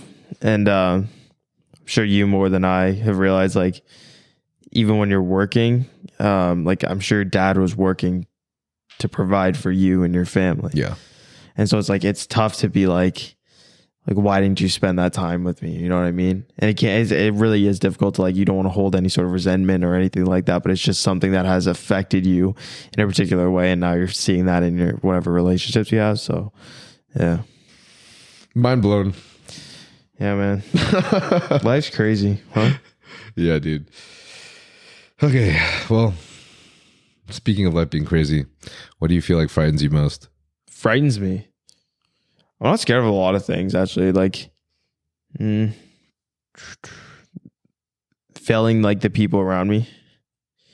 Like, it's not really like do you know who Damien Hugh is? His Instagram's Damien the Fat Ass. Oh, I've heard of Damien. Yeah. I haven't He's a Canadian seen his content, YouTuber. but I've heard of him. He wanted to do a video with me where he said like, what's facing your biggest fear? And I was like, I don't have any like fears that are like, oh, I'm scared of spiders or I'm scared of like skydiving or whatever. Like I'll do that sort of thing. But like, I feel like the people around me, like going back to what we were saying, have supported me so much that I feel like if I don't fulfill my like potential that I feel like I have for myself in my own head, and that might just be in my own head, like maybe I'm delusional, that I'm letting everybody around me down. And so like that's probably my biggest fear. I don't want to get to the end of things and know that like I could have done more to help the people around me. I could have loved someone more. I could have spent more time, or I could have talked to my family more. Like those sort of things like terrify me. I think that's a really great realization to have at the age of 21, man. Seriously. I think most people at the age of 21, at least, I think I don't think that was like my greatest. Pretty sure I was more concerned with like, am I going to get a girlfriend? or like Your heartbreak like, that's going on. yeah. Or like if I'm going to like have to be an engineer. Yeah. Oh yeah. Or if I'm going to like get my pro car, that was like my concerns. But I mean, now after all the things I've experienced, it took all those experiences to knock me into place and like smack me and make me realize what matters. Yeah. Are you terrified of anything like I guess sentimental? Like are you scared of like spiders or anything like that? Or is there anything that you'd be like, oh, I'm never doing that? No chance. I'm scared of heights still. Heights. I've always been scared of heights, and I've tried to overcome them. I've slowly gone on more roller coasters. We should go skydiving. Oh, fuck. Next time on Transparent Podcast. We'll talk. But I think it's just, I think heights right now. But aside from that, yeah. Yeah. Do you have any, you don't have any like, okay, non-sentimental fears. Do you have any of those? Yeah, probably like stranded in the ocean. Like just Whoa. yeah. Whoa, that's crazy. Yeah. Wait. I don't know what circumstance, like, I don't know, plane crash or something, or like the boat sinking, you get out and you're stranded in the ocean. Wow. That'd be terrifying, would it not? Do you know why? Why do you There's know no why? escape. Yeah, I mean, Like, what is the escape? That's true. There's no escape. But like, is there anything you feel like from your past that's like made you think of the ocean? No, I just know like that I don't know a lot about the ocean, and that's probably the most like terrifying part. I think like nobody knows a lot about what's in the ocean. Dude, deep in the ocean? Yeah, That shit's scary as hell, there's some man. dinosaurs in there, bro. There's some dinosaurs. Dude, I want to see them. I want to see them, bro. If I could get like, if you could just get one of those like super deep diving submarines and stuff. Yeah, Just but go exploring. that sounds like the incident with the Titanic where they went to go down. Oh, geez. I don't want anything close to that. Have you ever watched Atlantis? No. No? No. Are you serious? No. With Milo? No. Bro, you need to watch the Atlantis. Okay. Yeah. Do you even watch movies, bro? Do you even watch anything? Like I said, podcasts. Have you ever hit a plateau? In what? Anything? Yeah, of course. What? Like I always feel like there's time frames where I'm like, oh, I'm not moving for. Okay, so like legitimate plateau where I think I'm plateaued. Because sometimes I'll be like regressing in a sense, and I'll be like, man, I have no creative ideas. But then it takes me hitting that rut to be like, oh shit, like this is not what I wanted to do. So like for a long time for social media, because that's like what we do. During like 2022, 2020, end of 2021, when I was like, I'm not shredded anymore, or I'm trying to not be shredded anymore. Like, what is my content going to be based around? Because I was basically what I did. So I started doing like challenges and push-up challenge and this and that. I'm like going and doing these videos, and I don't know. I just didn't. It's always good to experiment and see what you like, what you don't like, because you never know what's going to hit. And they just weren't hitting. Dude, I relate so hard. And I'm just like, oh, well, shit. And then so I went back to my roots, and I was like, just started doing like bodybuilder training and stuff, and training with bodybuilders and stuff. And it started to move again. So that was like probably like a social media plateau that I hit. Everything else has been pretty steady. I've always felt like my foundation and my faith has allowed me to almost see any time that I'm plateaued as like a stepping stone to moving forward further. So like I would always just trust that any slow point in what I'm doing is just setting me up for what's next. It's not like the end of everything. Because it never ends, bro. You can go to the end, be like, everything's detrimental, everything's right. Yeah. I mean, I think that's what's so beautiful about faith. It's so beautiful about faith. For sure. Like a sense of just having spirituality, like having a purpose in life and knowing that things are going to go somewhere is so overwhelmingly positive for your life. Yeah. And it's crazy. It's not things that we always think about. That's why I just feel like living a life as like skeptical to everything, skeptical to all like religions and possibilities. I just feel like it makes things kind of scary. For sure. Yeah. I always say, like whether you're for religion, I guess, as a whole is kind of like, it's up in the air for me because I don't necessarily consider myself religious, but it definitely like, the morals that a lot of these religions stand on, I think benefit society as a whole. And I think if more people lived their lives based on these morals, like, like just loving one another, like something as simple as that, or treating your mother and father with respect. Yep. These certain things, like society as a whole would just be better. Yeah, I agree. My favorite concept in all of religion is something that Aubrey Marcus actually brings up a lot. And it's called Christ consciousness. And who was Christ? Just this man who lived the earth, and just what was his perspective. And the reason I feel so in touch with it is because I feel like my best friend Ryan, who passed away a couple of years ago, had that same perspective, where he went through the worst, most miserable things. I feel like he was crucified on his deathbed by his own family, who pulled the plug when we were fighting against it. I felt so many things when he showed me that you could still be the nicest, coolest, sickest, funnest, most selfless person alive that still gave so much quality time to other people for the sake of helping them, or just being with family. Like, I don't know if I've told you much of his story. I've said it so many times, but basically what like saw his mom die. His dad committed suicide when he was a teenager, had to take care of both his brothers and sisters like all through his teenage life. His house burned down on fire, also got flooded. He got stabbed when he was 7 by his friends, who stole from him, his quote unquote friends. Then, went to the military, San Diego, while in PB on this accident, turned around while he was hiding in the bush, and accidentally punched in the face of a cop. He didn't know it was a cop. So obviously went to jail for years. In jail, tons of things happened, as you can imagine. Since he was such a nice guy, the fire department asked him to be a firefighter while he was in jail. So while he was in jail, he saved multiple lives. And then one day, there was this kid who shot himself, missed his brain, was basically dying on the ground. Ryan saved his life, and the kid ended up being the son of the police department officer, the chief. So basically, when Ryan had multiple years left, he got a call, and they were like, "Ryan, you're going to be out in 6 months." And he just fell to the ground crying. And then 6 months later, we met. So basically, the things that I saw from Ryan was like, even though he didn't have money, he would just do the nicest things for people. He was always so positive, always so nice, always really bringing everybody up, always bring everybody up. Never brought anybody down. And some of the coolest things is he would just do random nice acts. Like our friend's our friend's door broke. So literally just out of the kindness of his heart, decided to go to Home Depot, buy a new doorknob, go to his friend's place, surprise them, and then just repair the door for them. Right. Just all these random things. We got Subway for dinner. Like 5 minutes later, saw a homeless guy on the side of the road, just gave him the entire sandwich. Then we went home. So he didn't have his Subway dinner, but he just did it because like he felt like he connected with a homeless man, related to him because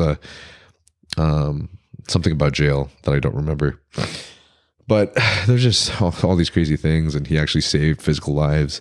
And then even in the end, when he passed away, he was an organ donor, so he saved like 50 plus lives again, and his heart went to someone in San Diego, which is where we lived, which was like really beautiful. But honestly, like when I think about him, I think of like, wow, I met like Christ in real life. And it kind of gives me shivers, honestly, still to this day. But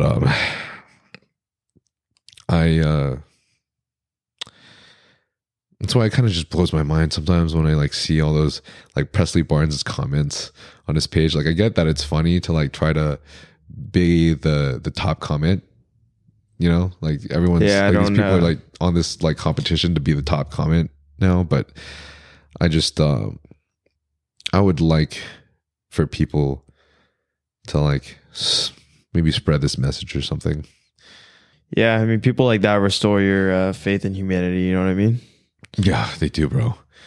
You see like comments like that, and I'm sure you've gotten hate comments. I've gotten plenty of hate comments, and it's just like, when in your life have you ever thought to leave something hateful under someone's post? Like, have you ever in your life? No, I guess not. It's like a weird thing to think about, but like that person who's leaving the hate comments, it's like if so much of society's either one craving validation of getting the likes because now likes are on comments, which is obviously like something that people are craving, or feel so depressed for themselves that they need to leave a hateful comment on someone else's post. It's just a sad position for society to be in, that so many people, it's so prevalent for that to be there. Yeah. James English and I were actually talking about this on the last podcast, but it's like, when in society were you able to like outright tell your tribe or the people in your tribe while being like masked as if you were just not known, just terrible things. Yeah. Like, when were you ever able to do that? Like, never. No. So now we just have to deal with everyone's dark thoughts, which is kind of crazy, you know? Yeah. And social media is an echo chamber, right? Like, more people will view and personally feel a particular way, meaning they like the content or they like the person, than the people that are commenting. But the comments are the ones that you're going to see. The comments are the ones that are the people who are like feel negatively or a particular way about the post or the person. Those are the people that are going to leave the comments. Yeah. Because obviously, like, for your friends and stuff, you're going to leave a comment that's super positive or supportive or any of these different things. But for a random person, it's probably unlikely that you're going to leave a super positive comment unless you know them. Yeah. Even if you do like the content or like the person. Yeah, this is very true. And like, we never really look at like the top negative comment and see how many likes there are, but then actually compare that to the amount of views that the post got. Or the amount of likes the post got. Yeah, it's always significantly less in percentage. Yeah. Always. But you never really think about that. You're just like, wow, like 100 of you really think that of me? Like, yeah. There's so many more questions I want to ask you, but we're cutting a little close, and I still want to ask you the Q&A. Yeah. But what is the best? What's the best piece of advice you've ever been given? Best piece of advice I've ever been given. Probably from my dad, just telling me to go fully in on whatever I genuinely love and have a passion for. And I think that does tie into faith for sure, because you do have to have a certain degree of faith in yourself and the work that you're doing, that it will reap some sort of reward. But I think that if you genuinely have a passion for something, you will find a way to make it happen. And that's going to look different for different people, because there's artists that are homeless but are happier than people that have billions of dollars. Mm-hmm. And so where you put value in is like kind of up to you. But I think that if you go 100% in and you give every single thing that you have into the passion that you have, then you'll never feel unfulfilled. So I think having like my dad being 100% supportive, my mom did too as well, but my dad always told me that. Like, it was like a very specific thing. Like, you said, like, Tristyn, if you want to stop this, and even like when I got into social media, even now, like, if you want to just go away and just do something else, like not do social media ever again, like, you 100% have my support. And just having that is just like, man, that's invaluable. And not a lot of people have that. So that's why it's like, I can only speak from my perspective, and my perspective is obviously kind of like tampered from having so much support. But like, just have so much delusional self-belief in yourself that you're going to just push forward and give 1,000% into whatever you do. And if you fail, like, at least you gave 1,000%. But I don't think you can be unfulfilled unless you like didn't give 1,000%. Damn, dude. I never really receive that feeling for most, well, of course, for my childhood, but very recently, I got that a little bit from my dad. Mm-hmm. Dude, it's kind of hard for me to express, but man, like feeling like you could be accepted regardless. Like Unconditional love. Fuck, dude. Mm-hmm. That shit hit. It really did. It's something that I hope that I could have for my children. I'm writing it down that I will have it for them. I know it's always hard, but it's something that I hold of high value. It's like just that love and be like, if this is what you want to do, I fully support it. Do you ever look at like your path that you're currently on and look at it from that perspective? Like how even my failures and trials and tribulations on the path that I'm currently on, how is that going to affect the stories that I tell my kids or the lessons that I teach my kids? Like, right.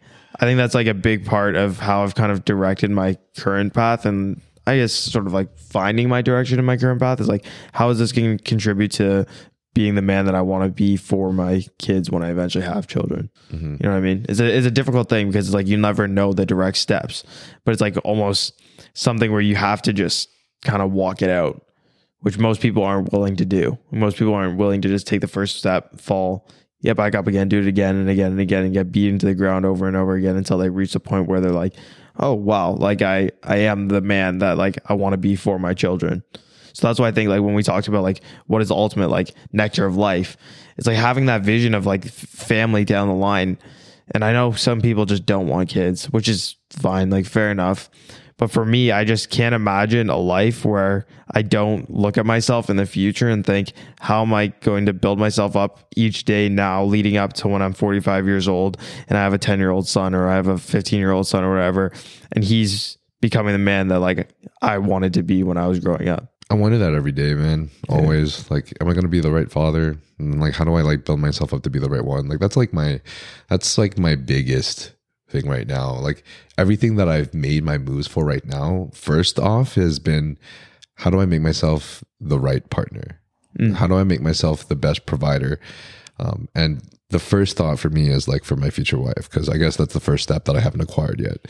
But the thing that follows that thought very closely is for my future kids.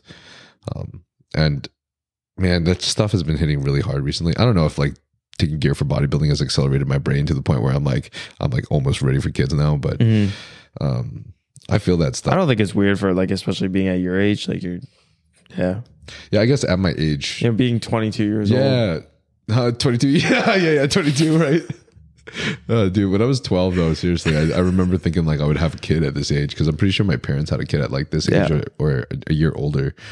It's crazy to see like all of the people, all of my friends, all of our friends that were like in our high school or whatever that we don't hang out with now, they're all like married, and a lot of them have kids now too. It's mind-blowing to me. Yeah, some for sure, but I think a lot of people in our space just don't. Oh yeah, in our space, in LA, nobody. And then I don't know in LA on the internet, like. There's so many like people who are like 30 years old on the internet and just don't have families or kids. So like maybe it lends itself to that, like the nature of the work, but I'm not sure. But then I think about Eric Janicki and I'm like, how do I become a dad like that? That's amazing, bro. Runs his businesses, has a family, and he's the 300 pounds jacked. What else can you ask for? Like, how do you like manage all that time, bro? Yeah. I ask him this all the time, dude. This like, I look up to it so much. And he's like one of the nicest human beings in the world too. Yeah, man. I don't get it. It's funny because nobody, like, especially in his first running videos where he's like sprinting towards the camera and he's massive, nobody thought that he was the nicest guy. Everyone's just like, who's this douchebag that's just his Spider-Man costume? And then he comes out with his Spider-Man costume videos. All right. Last question for me, and then let's do the Q&A real quick. Let's do it. If you could meet anyone in the world, alive or deceased, who would it be? I don't know. That's a very tough question. Maybe like, oh, you said alive or deceased? Alive or deceased. Oh, okay. Is it harder like that? Yeah, no, it's easier. Okay. Because I was thinking only about deceased. Probably like Mike Tyson.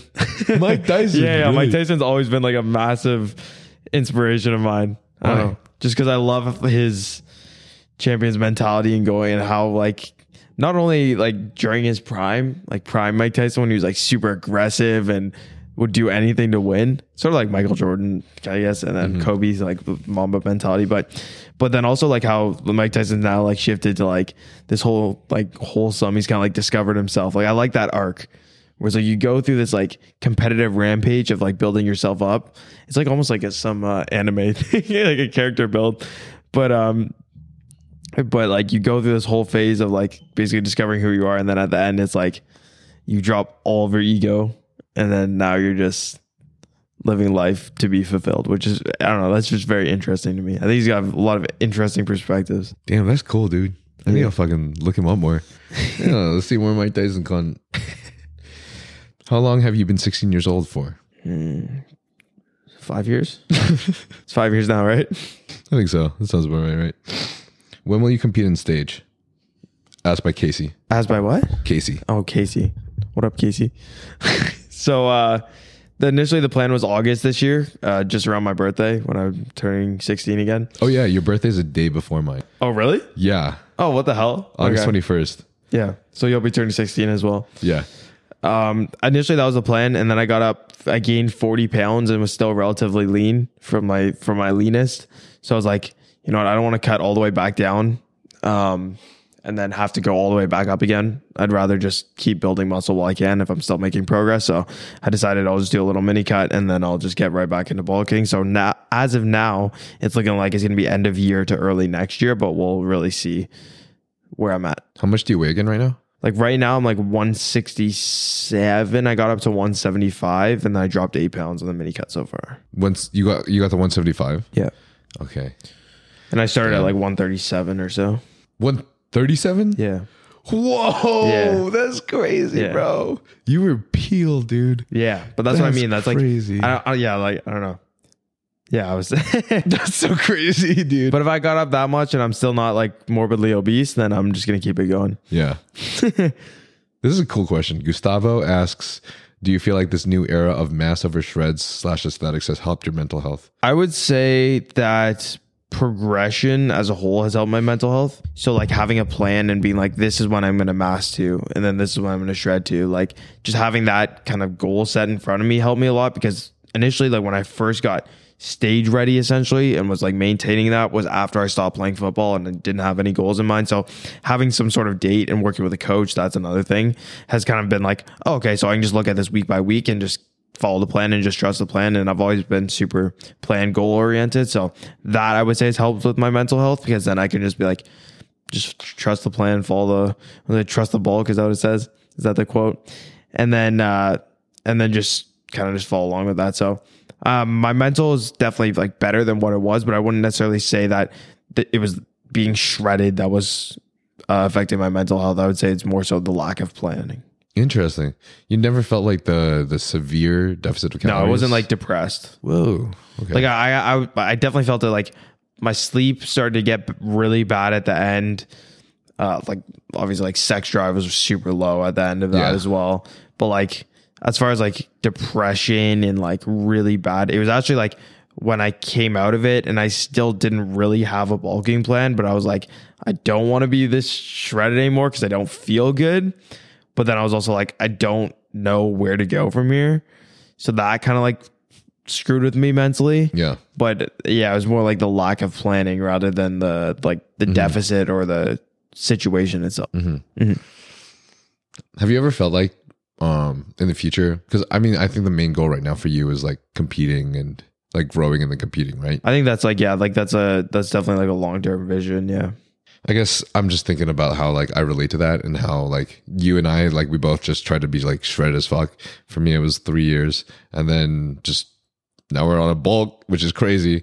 Yeah. And I'm just thinking like, man, this bulk is really hard, honestly, dude. Because like not just like the eating and like constantly, like right now I feel great because I'm kind of fasted. I haven't eaten in like a good like 4 hours, which is not good for bodybuilding, but it's good for the podcast. Yeah. But I can't do that all the time. And then the worst part for me that I think, luckily you don't have the experience though, is I really don't like taking gear. Like I really don't like it. Like it looks. What, just how it makes you feel? It makes your physique look great, but there's just too many things that I've noticed have changed me. Like And luckily, I think I am still who I am. My personality is intact. I'm not overly aggressive. There's a lot of things that I've been able to maintain. Yeah. But I've noticed like my face looks a lot older. I have a lot more like really like androgenic and pronounced like masculine features than I had before, which is cool. Like I'm growing a lot more hair in places where I never grew hair before. It's kind of crazy. Like I could never grow a beard. Yeah. Now I'm growing fucking hair on my fucking abs, and I've never had that.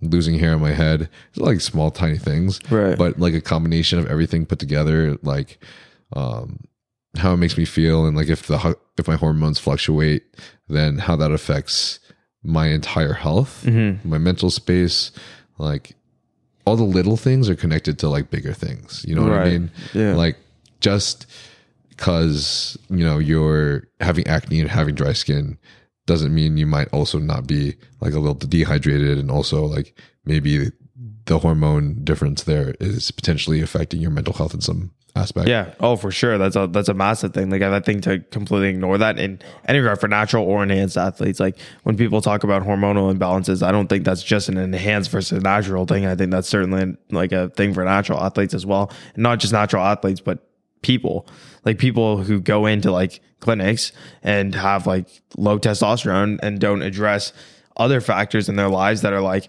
oh, am I getting sunlight? Am I getting 8 hours of sleep? Am I eating enough food? Am I eating enough protein? Am I eating quality macronutrients? Like all the fat soluble vitamins that I need. And they don't address these issues. And then, like you said, like you just add another variable with gear, or even if it's just something simple like TRT with seemingly massive problem, it doesn't necessarily fix the hormonal imbalance. It's just adding another exogenous thing that still doesn't really level things out necessarily. Yeah. It's where like doing all your blood work so many times and then just trying to like understand, like, it's like playing a game. It's like tough. Yeah. You're basically, well, you're not a chemist, right? Like it's very difficult. Like you're basically playing that, like, because as soon as you try to be like, oh, well, I'm going to get my testosterone up and my estrogen down, like as far as like actual lifestyle changes, you're just never going to be able to do it so specifically. You can only optimize to what you can optimize. You know what I mean? Like you can only try to get 8 hours of sleep and get your sunlight and do like these major things. But yeah, that's as much as you can do, really. You know what I mean? Mm-hmm. Lifting with Kev asks, what's your favorite diet that you've tried up to this point? I love carnivore, man. Carnivore? So good. Mental clarity.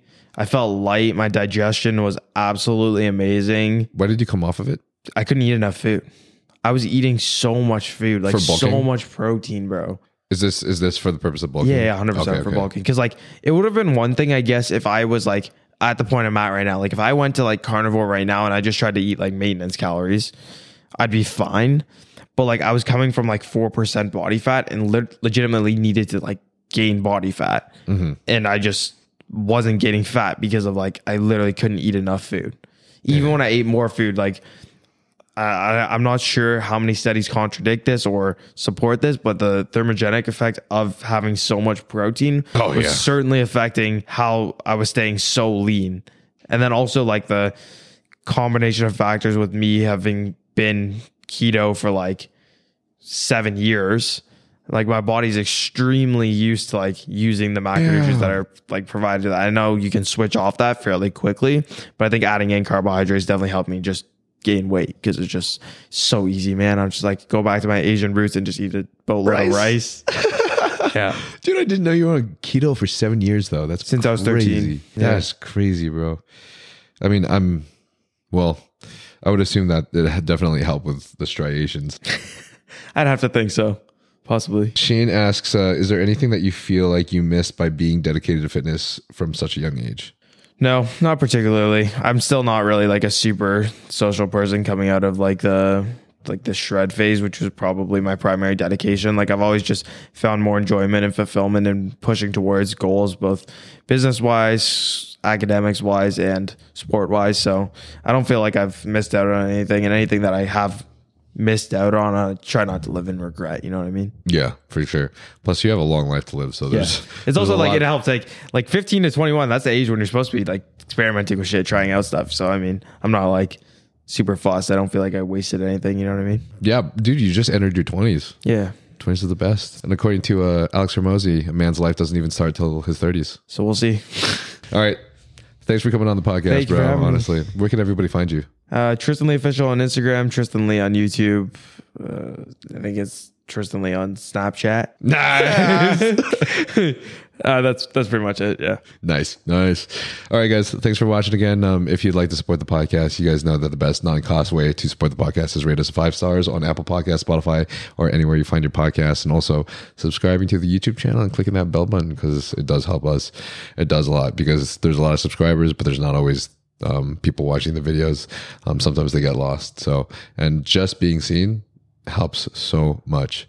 So that's it. This is Tristyn, the boy, and I guess we're out. Yeah. Peace.